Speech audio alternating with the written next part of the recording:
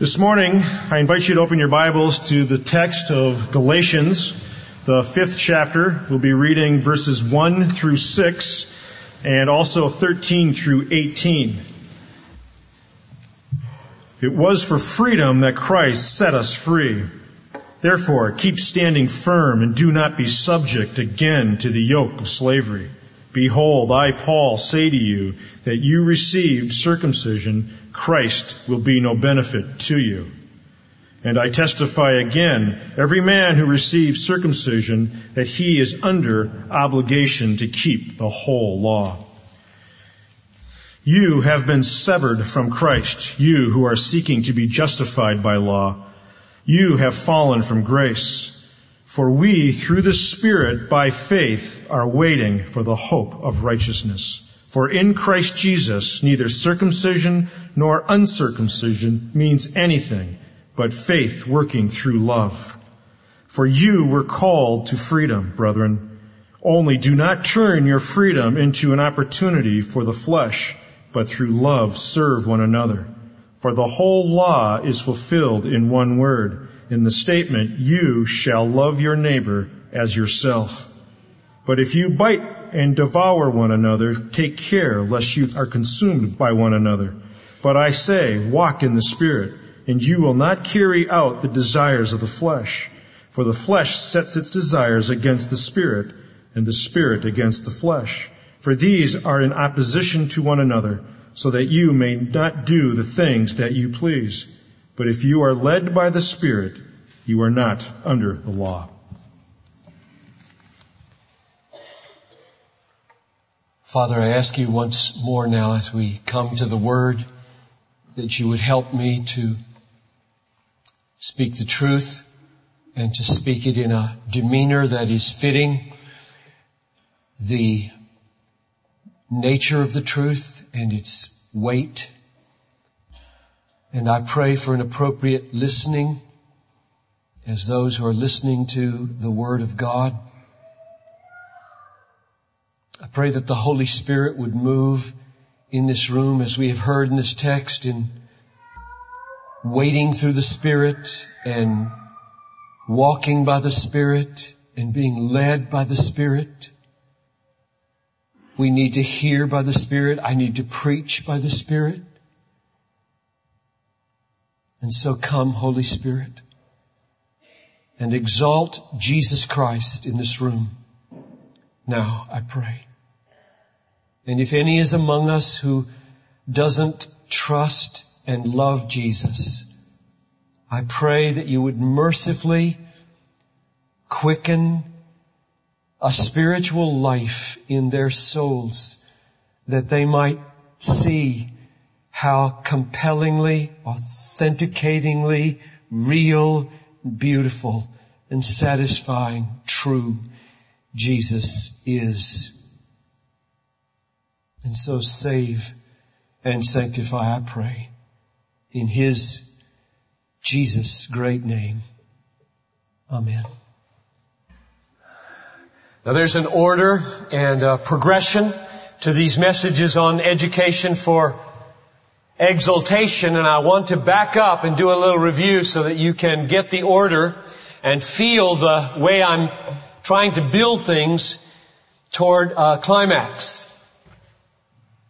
At the beginning of the last decade, we built a vision and a building for exaltation. This one, 1991, we moved in here.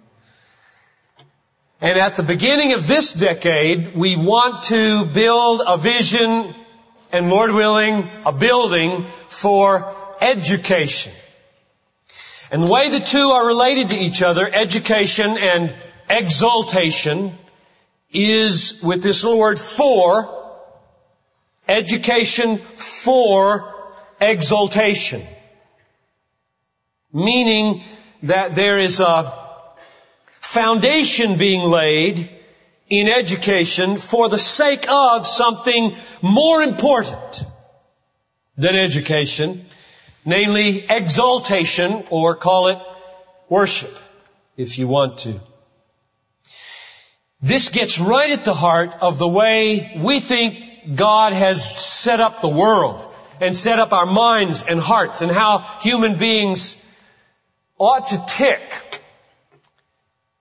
It goes like this.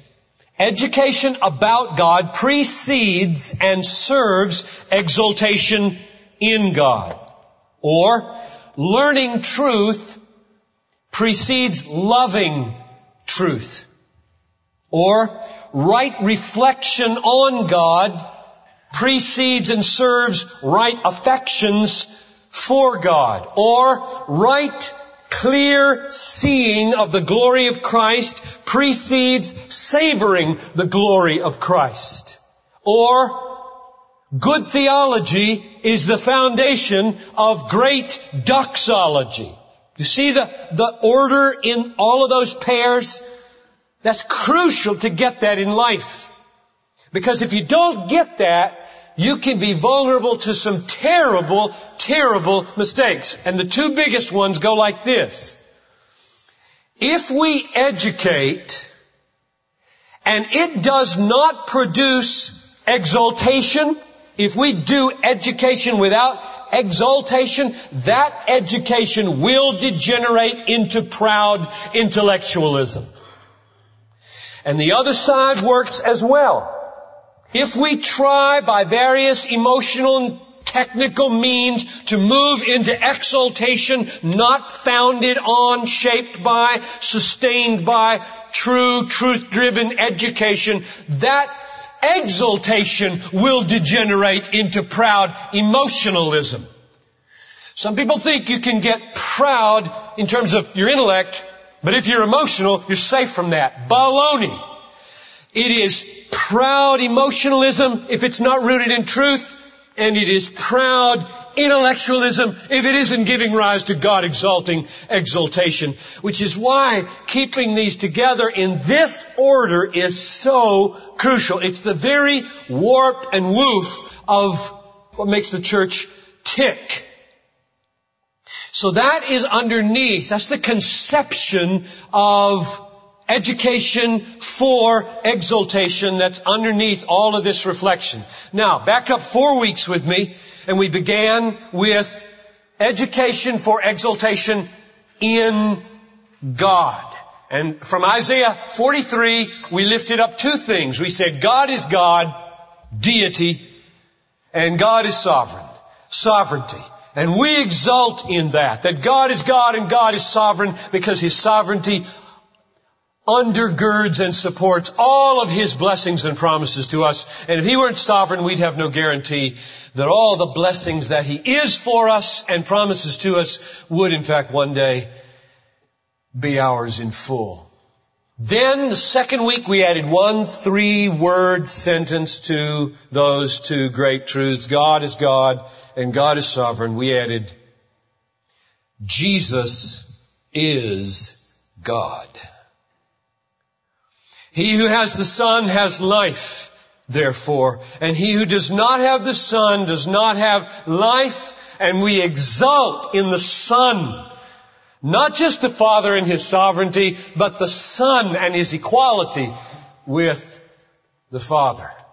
And then in the third week, we ask this.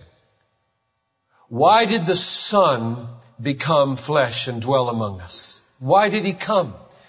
In the beginning was the Word, and the Word was with God, and the Word was God.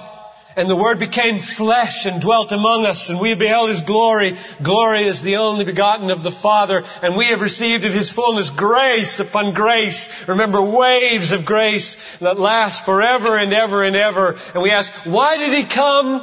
And the answer is to purchase that grace. Because there's not a person in this room who deserves any of it. I'm a sinner. You're a sinner. The only thing we deserve from God is condemnation, judgment, and hell. That's how far short we've fallen and how infinitely worthy He is of our love, which He gets hardly any of. And therefore, if there's going to be any reconciliation between this holy, just, good God and us sinners, The only hope is that God would come, clothe Himself with a flesh in which He could then die, rise again, so that He could give the obedience to God in perfection that we didn't give, and could pay the penalty that we couldn't pay, so that we could now in this age be accepted and loved and justified for Jesus' sake and in Jesus. That's why He came. And so 2 weeks ago, we exulted in the cross. And we said with Paul in Galatians 6:14, God forbid that I should exult or boast in anything except the cross. And we thought, now, how can that be? Because we do exult in other things, and we are happy that we have clothes, and we have food, and that we have health, and that we have relationships, and we have a church, and that we have friends. We're happy in these things. And so what I said was, the meaning of that is, since we only deserve hell, and instead we get blessing after blessing after blessing, they're all blood-bought blessings.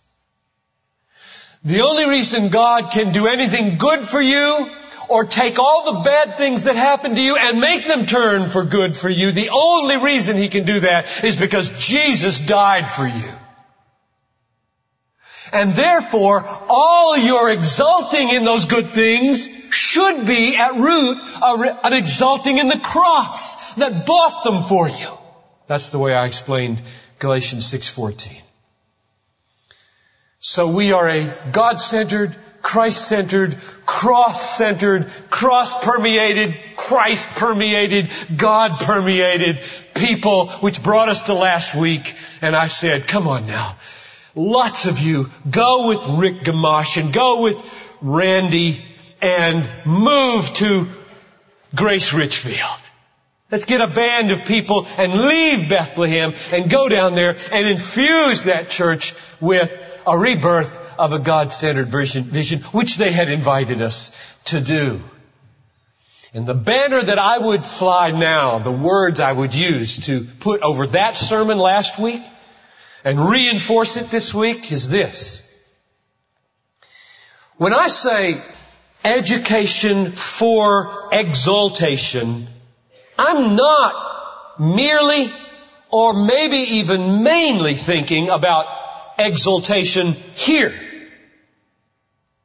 alone. I'm thinking about for exaltation in Guinea, Tanzania, Uzbekistan, Kazakhstan, Philippines, Japan, Indonesia, China. We educate for the sake of exaltation, yes, here, so that we'll do it with all our heart, but so that it will spread. So I've got a new phrase now. I have 2 new words to insert in this slogan. I'll try them both out on you. Education is for the propagation of exaltation. That's one of them. And the other one is, education is for the multiplication of exaltation. That's the other one. And we've already got everything printed, so we won't change anything.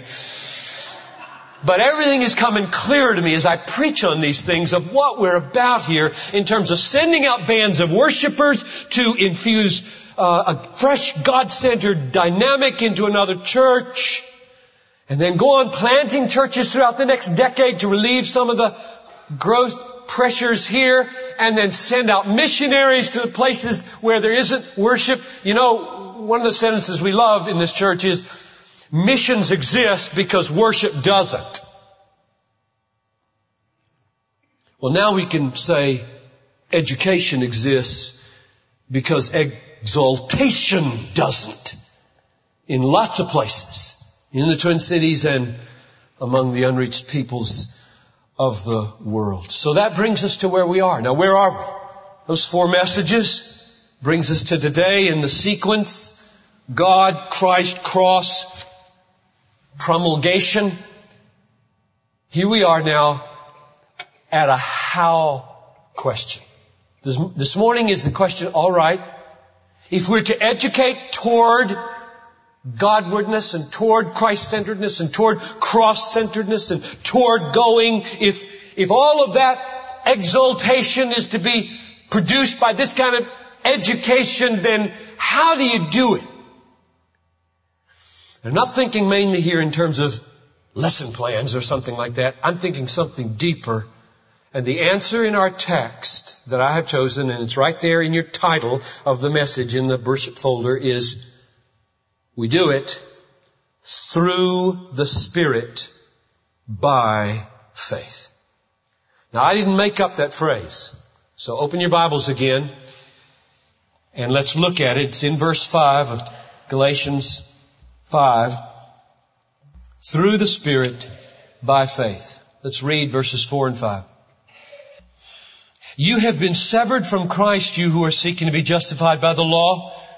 You have fallen from grace. So don't do that. Don't seek to be justified by faith. That is, by law. Don't seek to try to get yourself right with God by performances of things commanded in the law of commandments. Don't try to do that, because you will simply find yourself cut off from Christ if you do that.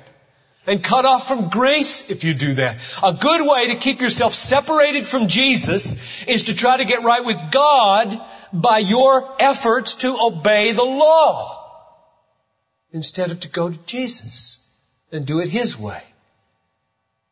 So, verse 5 then says, for we, through the Spirit, by faith. That's where I got that phrase. You see, I didn't make that up. That's there in the Bible. Through the Spirit, by faith, are waiting for the hope of righteousness. That's how we are to go about education for exaltation. So here we are now. Step back and try to picture this from verse 5. Here we are waiting. For what? The hope of righteousness. You mean we're not righteous? Well, we know we are. Romans 5:1. Therefore, having been justified by faith, we have peace with God. Romans 5:9. Therefore, having been justified by His blood. Romans 5:10, therefore, since we have been reconciled by His death. Ephesians 2:8, we have been saved by grace through faith. These are done things. They're done. We're justified. We're reconciled. We're saved. And therefore there is a sense of confidence and triumph and exultation in the Christian life. And then comes verse 5. And we are waiting for the hope of righteousness. What does that mean? It means that while I have a legal standing of acquittal and forgiveness and acceptance and justification, reckoned, counted just, Christ's righteousness imputed to me, and my guilt laid on Him, and all my forgiveness purchased, finished on the cross. Though we have that glorious title to life and eternity and sonship, there is in the Christian life a not yet of groaning and waiting. Paul says it in Romans 8:23, right? We who have the first fruits of the Spirit groan inwardly, waiting for our adoption, the redemption of our bodies. Wretched man that I am, who will deliver me from this body of death? Not that I am already perfected or have already attained, but I press on to make Him my own who has made me His own. This is the tension in which we live. And I want to just stop here for a moment and linger on this, because I want, in this whole thing of education for exaltation, I want you, especially newer people among us, to feel the flavor, or we like to use sometimes the word ethos about this place. And it's not unique to us. Every place that has tasted these two things, the already of I'm right with God, I'm forgiven, there's now no condemnation to those who are in Christ Jesus, I am reconciled to God, I have, as our fighter verse says, eternal life. I will not perish. Yet I hate my sin. One of you sent me a letter recently pouring out your heart about your battles, your struggles. And one sentence just so riveted me. I wish I could be as detailed as the letter was detailed, but I feel that might be inappropriate. But one sentence said, with the sin that you're struggling with, as I do it, I weep. That's where we are. And then you named the sin. As I do it, I weep. We, as a church, have not arrived. I get that not by experience, though I could easily. I get it from verse 5. We await the hope of righteousness. That speaks volumes about what we're like, and we're not there yet. We're not there yet in the parking lot when somebody tells us don't park here. We're not there yet as we move into the pews and an usher gives us a glance, a pleading glance. Could you please move your coat and make some room for somebody? And righteousness doesn't happen. And mercy doesn't happen. It's not there in the marriages. Our beloved, we lay down our life for each other and we drive each other up the wall. Doesn't happen in parenting.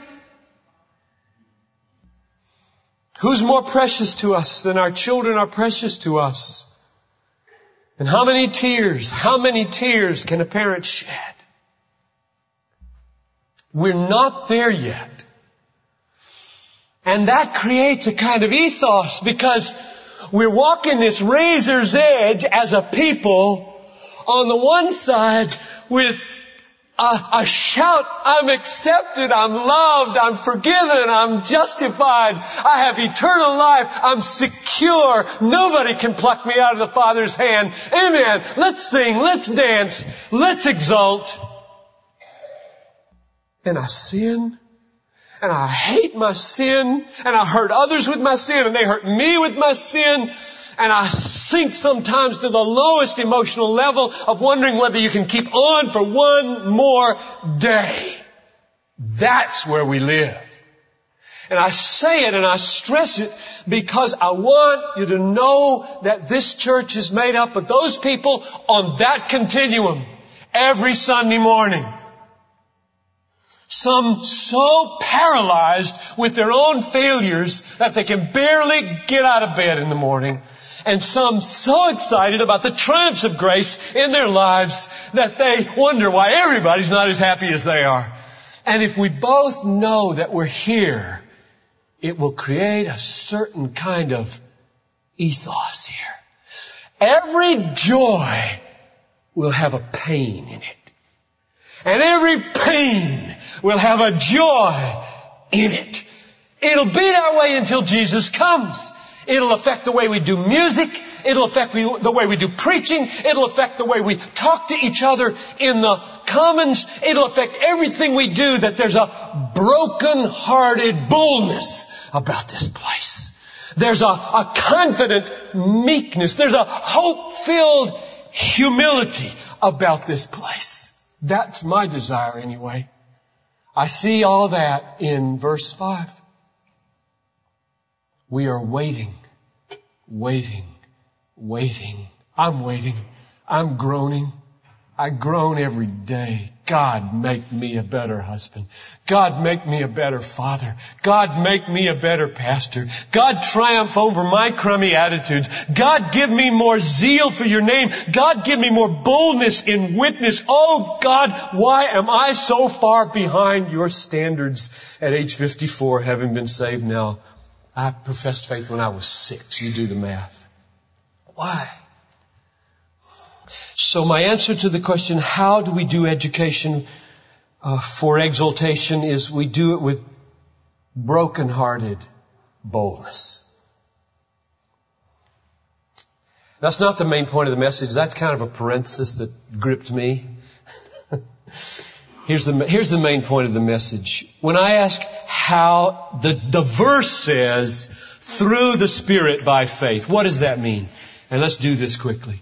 Through the Spirit by faith. Those two phrases are the answer to the question in this message. How do you do education? How do you do exaltation? How do you do music? How do you do preaching? How do you do listening? How do you do car driving? How do you do housewifery or whatever it is? How do you do computer work? How do you do teaching? How do you do doctoring and lawyering and bricklaying and carpentering and whatever else we do? How do you do it? Through the Spirit by faith.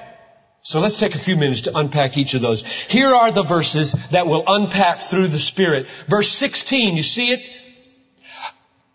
But I say, walk by the Spirit.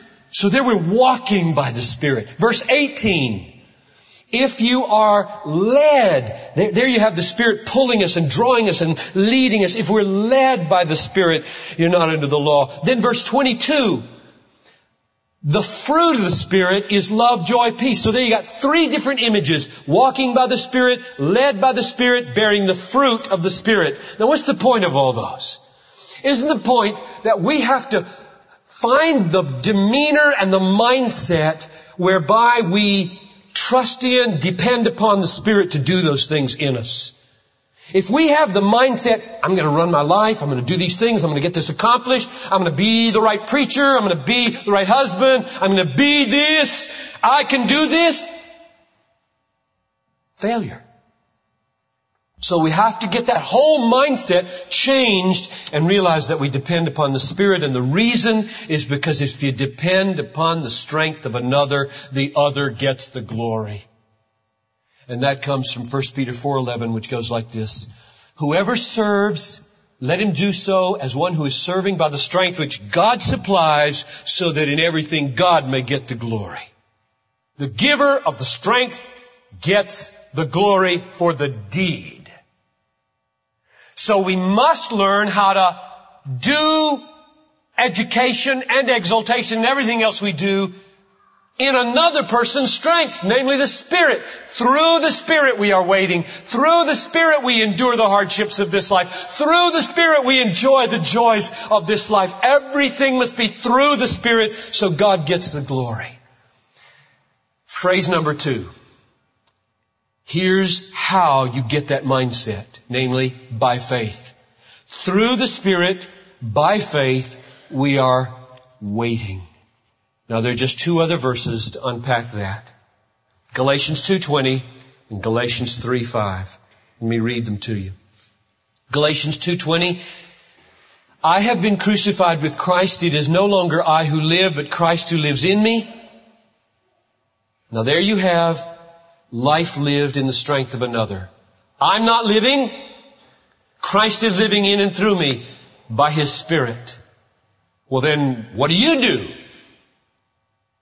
That's the next phrase. And the life which I now live in the flesh, I live by faith in the Son of God who loved me and gave Himself for me. So through the Spirit, by faith. So if you say, okay, through the Spirit, that sounds like God is doing it. Yes, that's true. Well, so what do I do? What's my role? How do I get connected? How do I become a channel? What's the role of my head, my will? Where do I fit in this? And the answer comes in this little phrase, by faith. You trust. You trust. And what do you trust? You trust promises. You trust words coming out of the mouth of God. I get that from Galatians 3:5. Look at it. Galatians 3:5. How does he who provides the Spirit to you, notice the Spirit is coming now into you. How does he come? How does he work? Does he who provides the Spirit and works miracles among you do it by works of the law or by hearing with faith? Answer, not works of law, but hearing with faith. Notice the word hearing. Hearing what? Words. The Word of God. God speaks words of promise to us and warning to us and guidance to us. And faith takes those words and says, yes. And in that yes, the Spirit is moving. The channel through which the Spirit moves on us so that we can say, I'm waiting through the Spirit, is faith. Now let me close with a very practical illustration. Last week, I threw out the net to everybody and said, come on, let's consider going with Rick and Randy to Grace Church Richfield and gather on Wednesday night and gather on the following Sunday nights and dream a dream, get a new venture. And suppose last Sunday that God had been readying you and there had been stirring in your heart something like, I'm on a new venture for God. I'm so stuck in a rut. I want to move beyond where I am in my devotional life and my service life and my married life and my parenting life and my vocational life. I want a new day in my life. I'm so tired of the same old here. I want to get moving with God. And then you heard that challenge and said, maybe that's it. Maybe I'm too comfortable at Bethlehem and I need to pour my energies into a new vision with Rick Gamache at Grace Richfield. And so you began to dream. You came on Wednesday night. God stirred you up. And then come these bombarding thoughts. Thought number one. You may be excited now, but you know what? You're going to get real discouraged down there. Then what are you going to do? Thought number two. I got so many friends here. I love my friends. I lean on my friends. If I go there, I hardly know anybody. I don't know if anybody's going to go that I know. Thought number three. My teenager doesn't want to go. Now, here's the question. How do you go to do exaltation at Grace Church Richfield in spite of those three obstacles? And the answer is through the Spirit by faith. By faith in what? 3 tailor-made promises for each fear. Number 1. Over against the first fear of, I'm going to be discouraged down there. I know I can have an emotional high here, but there I'm going to have a low. And what will I do if I get into a low? And you go to the promise of Psalm 23:3. The Lord is my shepherd, I shall not want. He makes me lie down in green pastures. He leads me beside still waters. What's the next phrase? He restores my soul. Really? Will He do that? Do you believe that? Do you believe that God restores the soul in Richfield and not just Minneapolis? He only restores souls in Minneapolis. Or you could take the specific application of that in Psalm 19:7. The law of the Lord is perfect. The law of the Lord is perfect, restoring the soul. How does He do it? He does it with His Word. The Word exists in Richfield. God is in Richfield. The Word is in Richfield. This promise is therefore true in Richfield. And you take the promise, you embrace it, and you slay the lie of fear with it. Second, you take that, but Lord, I have friends here. I have so many friends. It's going to be so hard to leave so many people that I've known for these years. And you take a promise like this from Mark 10:29. Truly, truly, I say to you, there is no one who has left house or brothers or sisters or mother or father or children or farms for my sake or for the gospel's sake that will not receive back 100 times as much now in the present age, houses and brothers and sisters and mothers and children and farms, along with persecutions, and in the age to come, eternal life. In other words, if you embrace that and move on that promise, Jesus says your needs will be met 100-fold. Your needs will be met 100-fold. And it gets better in the age to come. And lastly, the teenager. I'd love to preach a whole sermon on this because I've got such strong feelings about the way our culture and sometimes churches deal with teenagers. Most of them are not here in this room now. They were in the first hour, though some may be. I have two promises for parents and teenagers at this point. One is this. Jesus said in Acts 20:35, "It is more blessed, Barnabas," that's my 16-year-old, "it is more blessed to give than to receive." I think we probably labor with trembling to provide for our children a youth program and a youth ministry that makes them excessively dependent on it. And I love this church's youth ministry and am thankful that my 4 sons have grown up in it and through it. And it's getting better all the time. But I know that the average mindset of the teenager is, I come here to get, not to give. I don't come to usher. I don't come to work in the nursery. I don't come to teach Sunday school. I don't come to direct traffic in the parking lot. I come here to have a good time with my friends and a happy worship experience. And we're thrilled if they'll come because we don't want them somewhere else. And there may be a higher vision for teenagers than that. It is more blessed to give than to receive. So I would say to my Barnabas, perhaps, it may be that God has a joy for you and a happiness for you and a depth for you and a strength for you as you throw yourself into serving at Grace Richfield rather than being served. And the other text I would use would be this one. Jesus said, "Follow me, Barnabas, and I will make you fishers of men." In other words, build a youth group. Get a vision for your life. We in this culture specialize in elongating adolescence almost to age 80. We do. Watch the advertising. Watch men and women in their middle years and what they're commended to look like and act like and do. We are in the big business of lengthening adolescence as long as we possibly can for one reason. It makes money. Because adolescents are peer-driven. And the longer you can produce peer-driven, immature people, the more money you can make off of them by shifting styles every 6 months. From the thickness of the soles of their shoes to the wideness of their lapels or anything else. Money is driven here. And frankly, I don't want to be a part of it. The church doesn't need to do that. Why can't we take our young people and say, talk your parents into going to Grace because you have a dream of founding a youth ministry, building a youth ministry. Are there a few teenagers in the world who could be so counter-cultural that they don't think in terms of leaning on and needing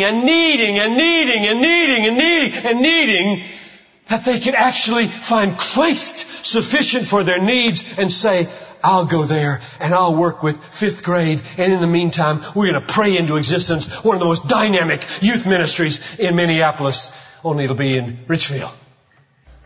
Well, that's what I would say to my Barnabas. And I'm done. Let me close by simply summarizing like this. How do we do education for exaltation? We do it as sinners saved by grace, justified and yet not yet made just, because we're waiting for the hope of righteousness, and therefore we're all broken people, we're all discouraged people from time to time, and yet from time to time we're exulting people and thrilled people and happy people, and that's where we are. I'll be here at the front, others will be here to pray about your soul or anything else you want to pray about. You're dismissed.